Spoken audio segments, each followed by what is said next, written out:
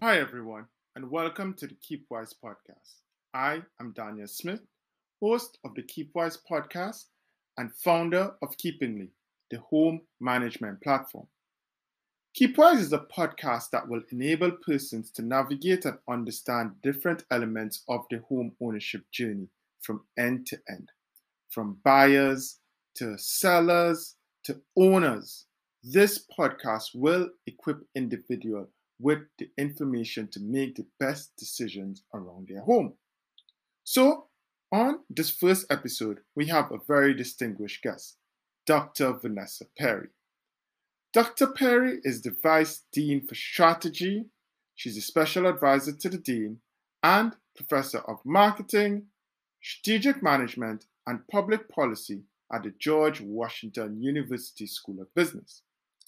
She has spent over 2 decades around the housing world, having worked at the Department of Housing previously, and has won several awards around issues in the housing industry. In 2020, Dr. Perry won the AMA EBCO Annual Award for Responsible Research in Marketing for Dog Parks and Coffee Shops, Diversity and Consumption in Gentrifying Neighborhoods, for the Journal of Public Policy and Marketing. In 2020, she also won the American Marketing Association Foundation Award. So, Dr. Perry has a wealth of experience and knowledge on issues that impact the housing world. First off, thank you so much, Dr. Perry, for joining us today. My name is Amira Ravano-Bey, for those that don't know me, but it's exciting. We're on our first season of our first show of our podcast, so we are very excited to have you on board. I'm the CEO. And thanks. Thank you. I'm the CEO and co-founder of the Home Dispatch, where we help homeowners be able to manage and maintain their homes through projects, products, and advice and guidance. And so this really is to learn more about you. But Daniel, you want to share who you are first, and then we can let Vanessa and Dr. Perry take the floor. Yeah. I'm Daniel Smith, founder of Keepingly, which is a platform that helps homeowners to manage, maintain, and grow the value of their home. And, I'm so excited to be doing this because ultimately the objective is really about helping homeowners to understand what is happening in the market and really be able to make better decisions around their most important asset, which is their home. And so I'll jump right in and we'll get to Dr. Perry. So Dr. Perry, tell us a bit about yourself.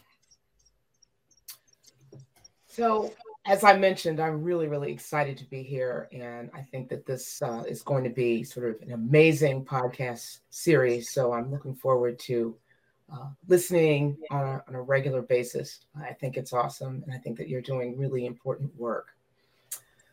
I am a professor and scholar, researcher on issues that relate to consumers in housing and mortgage markets. Over time, I've kind of shifted from looking at sort of the consumer perspective and the decisions that they're faced with to understanding how the market works and how the way the market is structured and issues like historical discrimination, how they have shaped the way the market works, and ways that we can intervene from a policy perspective and from an industry perspective to try to provide solutions so that a wider range of historically disadvantaged people have access to homeownership opportunities and to opportunities to sort of build wealth. That's really broad in terms of what you've done.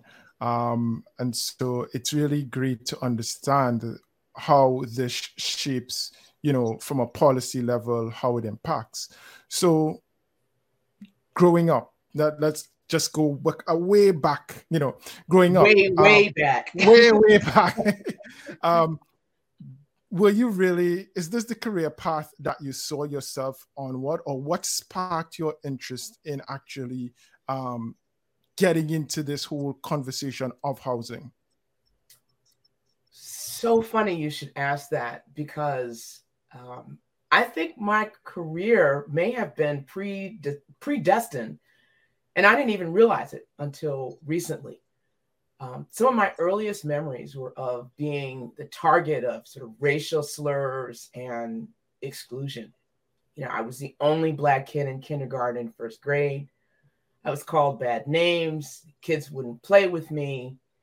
And my parents were both civil rights activists. They made it very clear to me very early on how the world works. My mom grew up in a small mining community in Western Pennsylvania. And there was the cemetery, Eden-Bourne Cemetery, which was and still is a segregated cemetery. And my grandparents are buried there, and a bunch of other relatives. My mother's grandparents are buried there, at least a couple of them.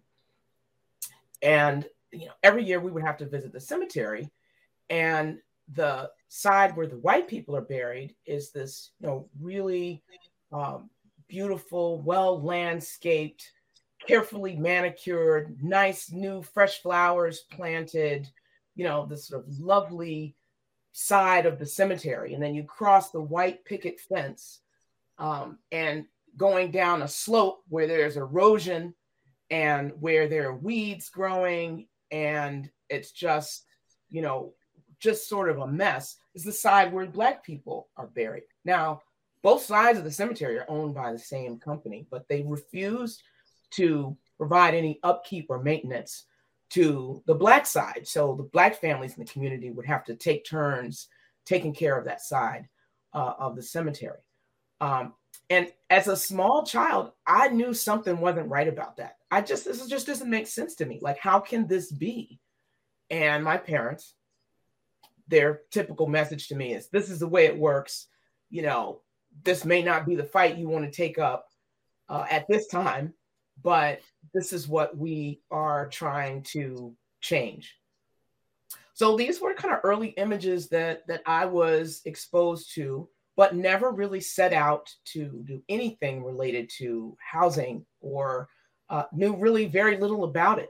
When I got a job at Freddie Mac back in the early 90s, I was assigned to work on issues related to affordable housing and fair lending, and knew nothing about those topics until I went there. It was an amazing learning experience, and I feel like I found my niche. I found my passion. Always interested in sort of where people live and neighborhoods and how they came to be, how they came to have value associated with them, why it is that segregation persists.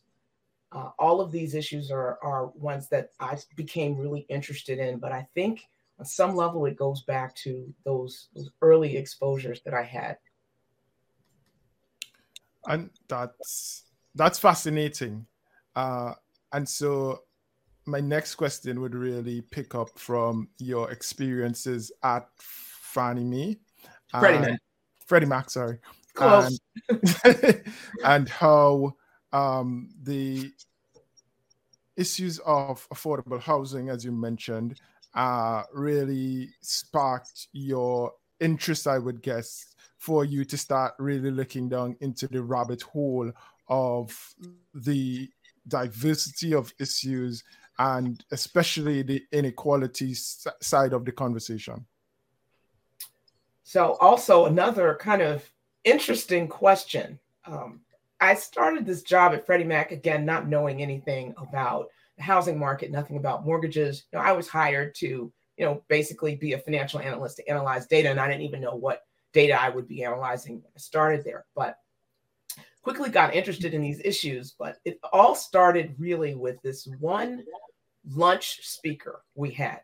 And I won't name his name because he still to this day is a high-ranking government official and a graduate of arguably the most prestigious economics program in the world. But after this lunch presentation, the topic of sort of financial literacy came up and financial decisions made by consumers. And he said, I never understood why people take out car loans. Said, I bought my first car and it was used with a little trust fund that my grandparents left for me when I was in graduate school. And I drove that car for years. It was a great car. So I never understood why people would take out a loan on a depreciating asset.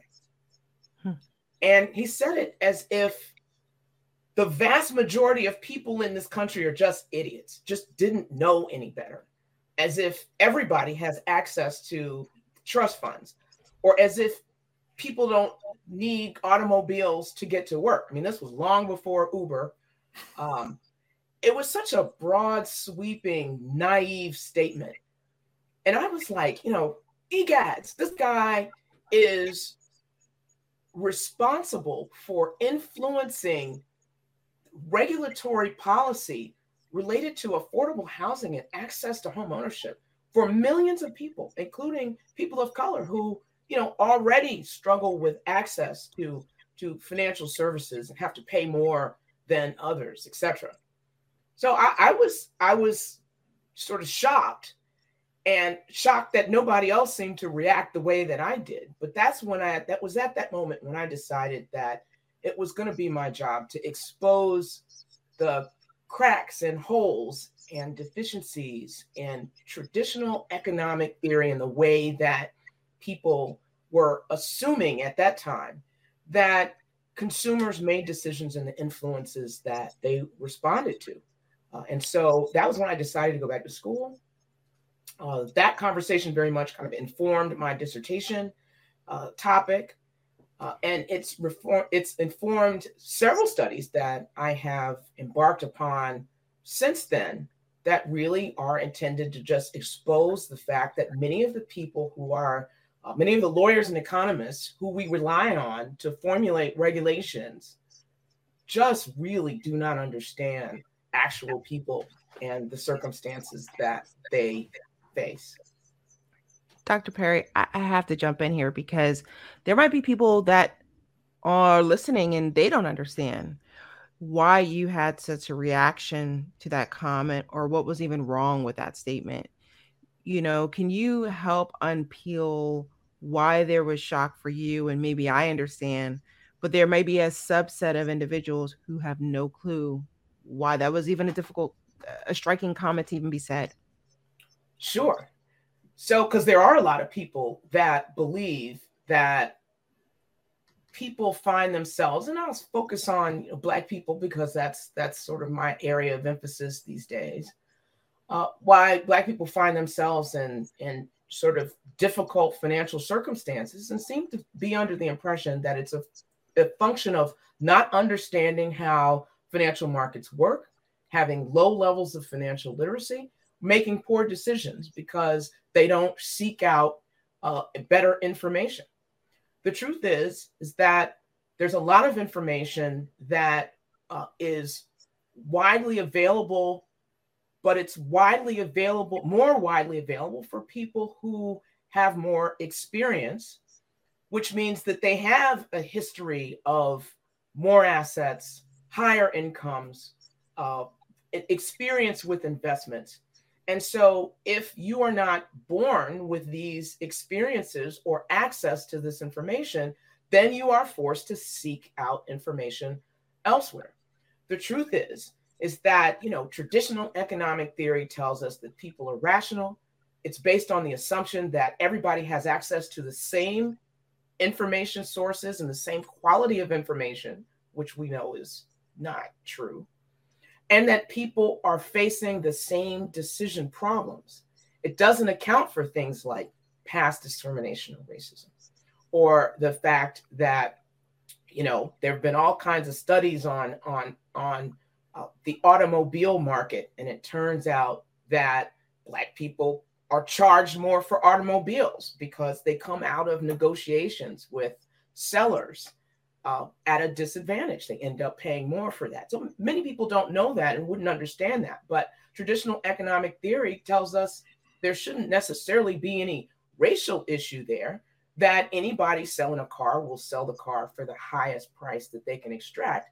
And that the people who buy cars have an incentive to go around and negotiate until they can get the best possible price that is available. We know that there are limitations to that as well. People don't all have time to run around and negotiate. People don't necessarily have this come to negotiations with the same bargaining position and bargaining chip. Everybody doesn't have access to or similar access to these resources. And I'm just using the car example because it's a widely used example, and there have been a lot of studies that look at that. That's just one. When it comes to financing, we know that Black people have been historically excluded from access to credit, all kinds of credit.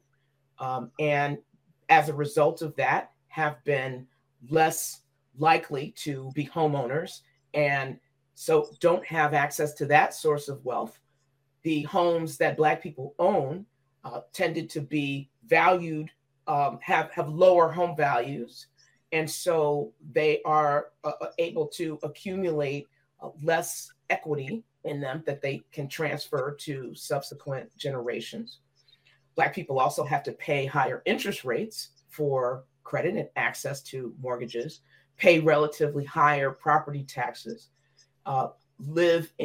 tend to live on average in homes that are older, and that's where your work comes in, Daniel, that are older and may be in situations where they need sort of more repair and more investment in those kinds of repairs. And so those are other costs that have to be borne, pay higher rates of property insurance because of location and because of these other circumstances. And so it costs more to be a Black homeowner. It also is harder to become a homeowner as a Black person in the United States. Well, what does that all mean?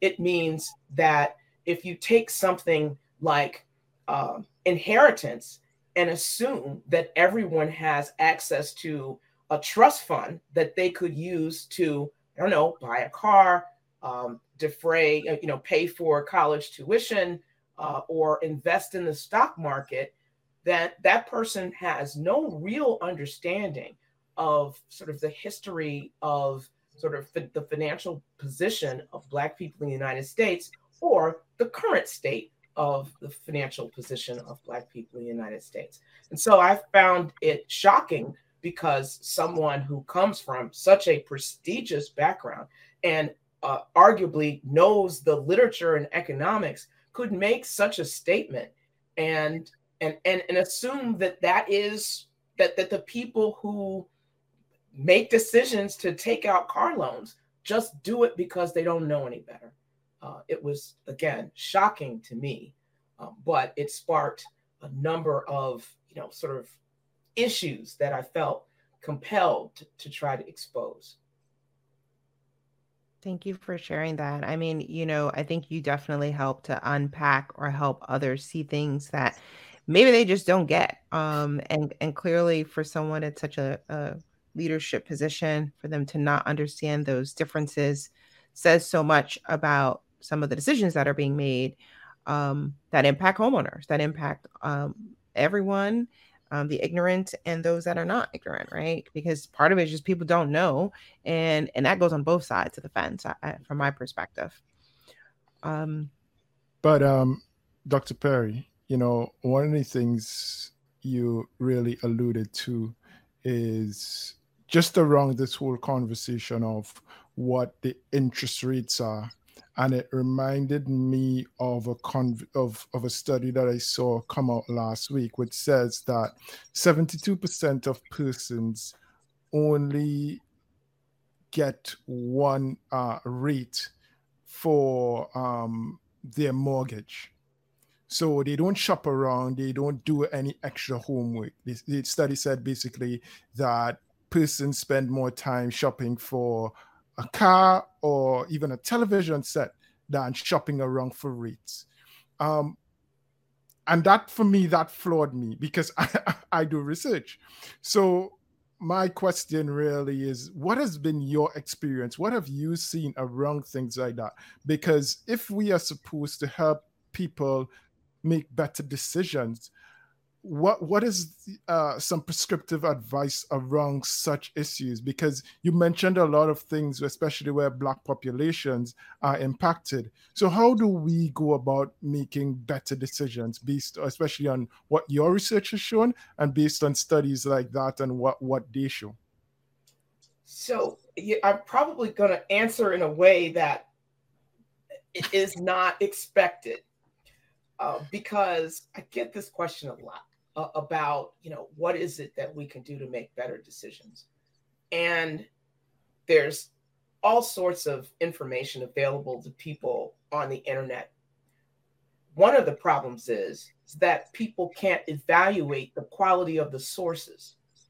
So they're willing to seek out information, but they can't necessarily determine who's trusted and who is not. The truth is, I don't know very many people at all who shop around for mortgages.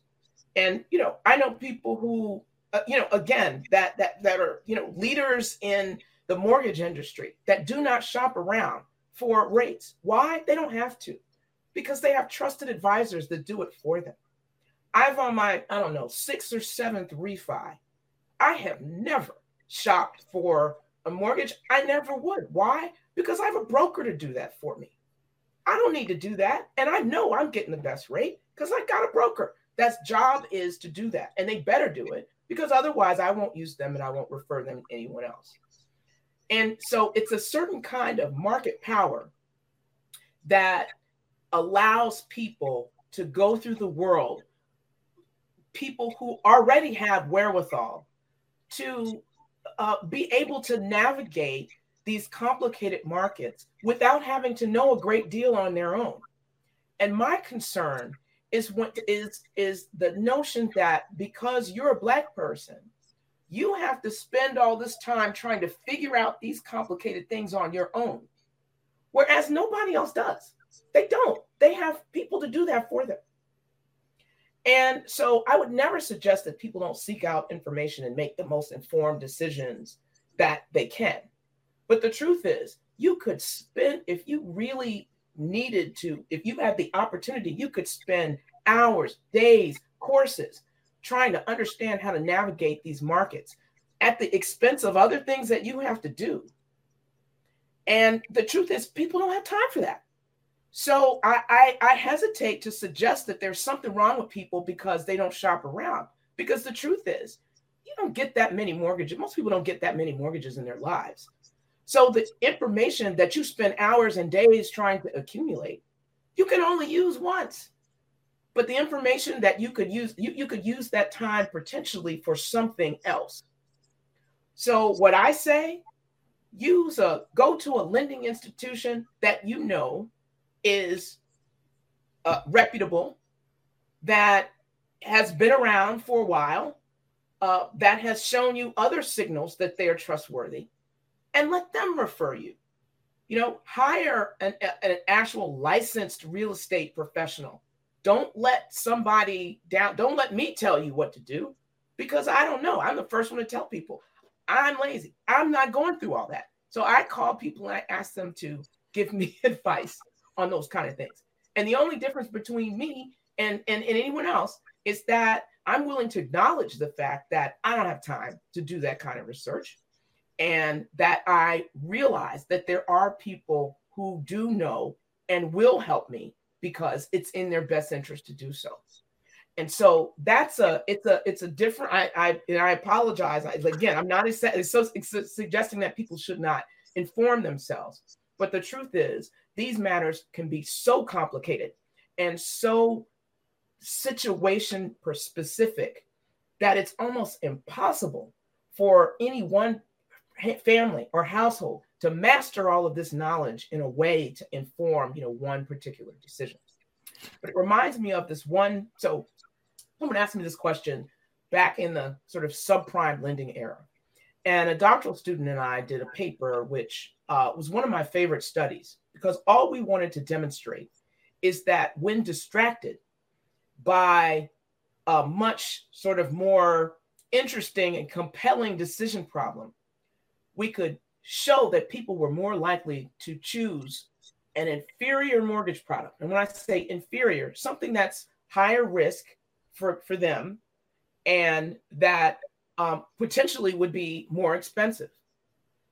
And how do we do that? We just subjected people to a hypothetical home shopping exercise. And we asked these experimental participants to go online and look at these houses and look at these properties and go through the rooms and make some choices about what they would like, which ones they like better. And then after that, we asked them, now choose a mortgage product that you think would best fit your needs based on this home that you've just selected.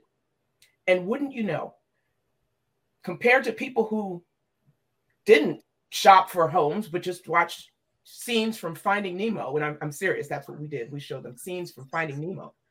The people who had just been shopping for a home were much more likely to pick the first option that was presented to them, the one with the lowest starter monthly, introductory monthly payment, not realizing that payment was going to go up, the one with the highest fees, basically the worst options. And so what do we learn from that? We learned that people get distracted by decision-making processes that at that point in time are more significant to them. So it didn't have to be home shopping. It could be shopping for a school for their kids, or helping their kids with their homework, or making some medical decisions, or whatever. But you can't necessarily expect people to bring all of their sort of knowledge and best decision-making to every decision, because we face other distractions in the world. And the truth is, they have an impact on the decisions that we make. Is that something that we account for in, sort of the mortgage industry? No, we don't. We assume that people will shop around, or we tell them they should shop around. But I'm not sure how realistic that is. That's both instructive, and I would say it also really pulls at the heart of one of those issues that, for me, understanding, just this industry, it's one of the things that you constantly hear. So the question really is, how do we ensure, because I don't think that there is a way for us to, we can't avoid people of the responsibility, because yes, life happens and we all have to deal with life's issues. But what I would say, though, is that ultimately there has to be a level of responsibility, and it may not necessarily be getting people to make the active decision of, shopping like 10 different rates or something like that, but it's actually getting people to a state of mind of thinking, here's what, I'm not just going to pick just the best offer I'm presented with or that I see. Could I go to another lender? Could I negotiate? Could I do certain things? And it may not be necessarily you, but it's just about getting people to that mindset. Because even when you go negotiate for a car, the person would tell you one price, and most of us would say, well, can't I get something off, or, something like that. And I'm just thinking, well, with your rate, that's what you should be doing. So if you get a rate that we're in a current interest rate environment of 7%, if you come and tell me, 7% is the lowest, and I can say, okay, well, is that the best, or do I go to another lender or somebody else, just compare online? It may be as easy as that, but I'm thinking about just the mindset, and I think we have to develop that mindset. So we're just not taking everything that's presented. We actually ask questions, because at the end of the day, for most of us, this is our most important asset, but so many things hinges on this. So I would go to, just what else hinges on this? Valuations. And so, if you just accept what you get, then where we see, especially with Black and minority homeowners, where we have all these lowball valuations, and we know that this is going to be a big topic in the next few days. But really, how do we ensure that people understand what to do? Because I think that even in understanding lowball valuations, I see a similar problem. People may have accepted in the past, and in the last year or two, we've had people who have, started pushing back. We've had all the news stories and reports coming out. So how do we get people to shift their mindset, not just from just accepting, especially for their most important asset? So I think things like this podcast, like this program itself, is doing exactly that. And I think the key word that you just used is the mindset about asking questions. Ask questions. Just keep asking questions and ask for evidence behind it, an explanation. Why am I getting this rate? Why is the rate that's published in, by the way, every single major news publication that exists, why is this rate lower than what I've been offered? Explain this to me. And if you don't like that explanation, go to the next person. And that applies to home valuing, appraisals, interest rates, both in this context and in others. There's so many things that are negotiable, but property tax assessments, who knew that you could actually appeal a property tax assessment? So it turns out that a lot of Black households, because they tend to be concentrated in Black neighborhoods or neighborhoods with higher concentrations of minorities, end up paying relatively proportionally higher property taxes. And so that turns out to be the case. But they also, and there's one study that was done in Chicago, which was just sort of beautifully done and very illuminating, suggests that Black people in these areas are less likely to file appeals to the local government about their property tax assessment. So your property taxes are a proportion of the property tax assessment, which, usually in most areas goes up every year. And you can appeal that and ask for them to go in and do sort of an audit of those factors. And once you challenge this, you have rights as a homeowner, as a resident, for an explanation for why your assessment is what it is. And these are challenges. Homeowners often win them. And in some jurisdictions, they're set up in such a way that you don't even need to hire a lawyer or legal representation to handle it. So one would think like this is an important thing, but people don't know that this is even feasible. It's probably printed on the back of your property tax assessment bill. Who's going to read that?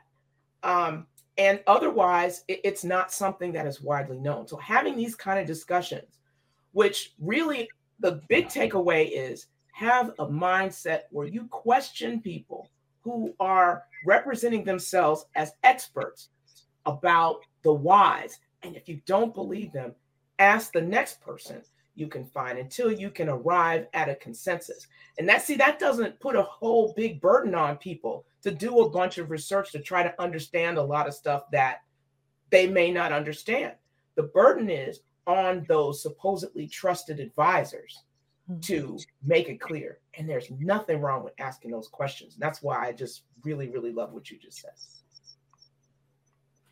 I mean, thank you. The mindset and that shift is so huge because I think so many times people are feeling in a place of, I'm just lucky to be at the table. I'm just lucky to be here.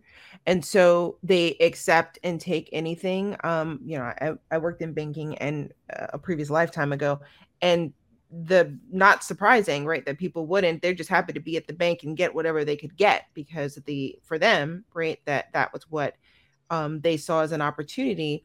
Interesting what you were also saying about your study. I find that super curious because working in real estate and prop tech, I call home is like eye candy, right? When, people get so excited about the eye candy that the money, it's like almost like a wedding, I compare it the same as it's like they think about a wedding. They're like, what are all the things I'm gonna get? Because I'm gonna do it once.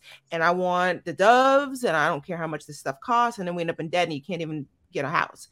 Same thing with the house. It sounds like with your study, if I'm getting it, is that they're so enamored with the eye candy of the things that they want and the perceived sense of urgency that they got to be quick to get it, that they're willing to take it at what risk. And if I hear you correctly, mindset is important, because if you didn't go in there with the idea of I'm just getting eye candy of this beautiful home, but I'm really thinking about how do I get the best affordable home, your whole mentality just shifts. That's so true.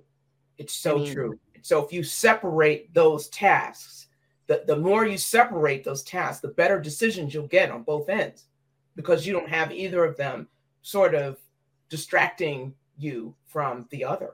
So the financing task needs to be, those decisions need to be made when you are at your, at your sort of peak attention. Your peak analytical mind needs to be focused on that. And then, you can shop for, what you want to, how you want the living room to be set up. You can think about that later. I would say that it aligns with a statement that I make sometimes, is we have to separate what we romanticize as the whole concept of home ownership versus the actual asset of the home, and how we make sure that we are not necessarily making bad decisions because we have romanticized. Because we've all grown up hearing, the concept of the American dream, have the house, the white picket fence, blah, blah, blah. And so a lot of us, really go into the conversation of trying to own a home from that standpoint. As we, try to hit the last few questions to wrap up, Dr. Perry, I know Amira had a question on one of your studies. I want to ask the question really about what you're seeing in, some of these new mortgage products that are on the market, especially for those first-time homeowners. What is your interpretation of them, and how can these possible homeowners, because we are in a conundrum of high home prices, high mortgage rates, what can these people do, and how do they make the best decisions for them at this stage of a very interesting period of housing history, I would call it? So are you thinking about like the special purpose credit programs? Yeah, some of those. Yeah, some of these special purpose credit programs, which, are actually part of the Equal Credit Opportunity Act, that haven't actually been acted upon much up until very, very recently, when some major lenders decided to make them available. And what these programs do is actually allow race, a person's racial background, to be used as evidence of disadvantage that affords them access to mortgage products that may waive certain kinds of underwriting requirements, or are sort of more flexible, like not requiring a credit score, but using sort of alternative forms of payments as evidence of strong credit history. Some of them waive down payment requirements, or allow down payment grants to be made by, some third-party nonprofit organization or government organization. So they've got a number of features, but the purpose is to be able to accommodate folks who have historically not had access to mortgages. So while these have, I think, just unbelievably great potential, because these programs are designed to address the history of racism and discrimination in access to homeownership. That's what they're designed to do. And they're the only products out there that are explicitly designed to do that. So I think that they have great potential. My concern, though, is how much they cost. That's one issue I have. I don't know what the rates are. They all published the fact that the rates are competitive, but I don't know what they're competing with. I don't know what that means. Are they rates similar to what you might see in an FHA, for an FHA loan, which it tends to be, more expensive over time because it requires a certain amount of mortgage insurance? Is it more expensive than what you might get for a conventional loan. Well, conventional loans carry a wide range of rates because a lot of them charge loan level pricing adjustments when the borrower has, imperfect credit or doesn't have a large down payment, say 3 to 5% down. You could be charged a higher interest rate for that. And certainly there are private mortgage insurance requirements in the conventional market as well. So I just don't know how much people are being charged. And one concern, and I think it's, maybe a little bit overblown, but I get it, is that these kinds of products will end up looking like what we saw in the subprime crisis, when people who didn't meet sort of the traditional mortgage underwriting requirements were offered mortgages, and that ended up in a big sort of mess, a big, it led to a whole economic crisis.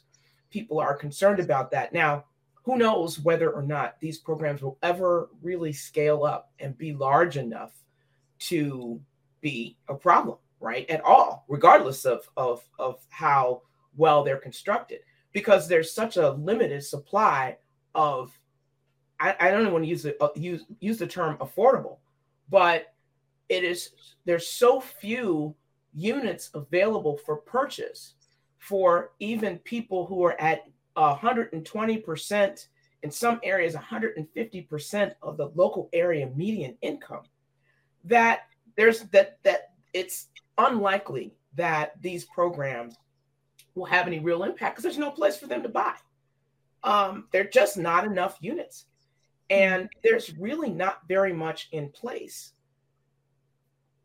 nationally, but in areas that have the highest house prices, to alleviate those supply constraints. Certainly not in the foreseeable future.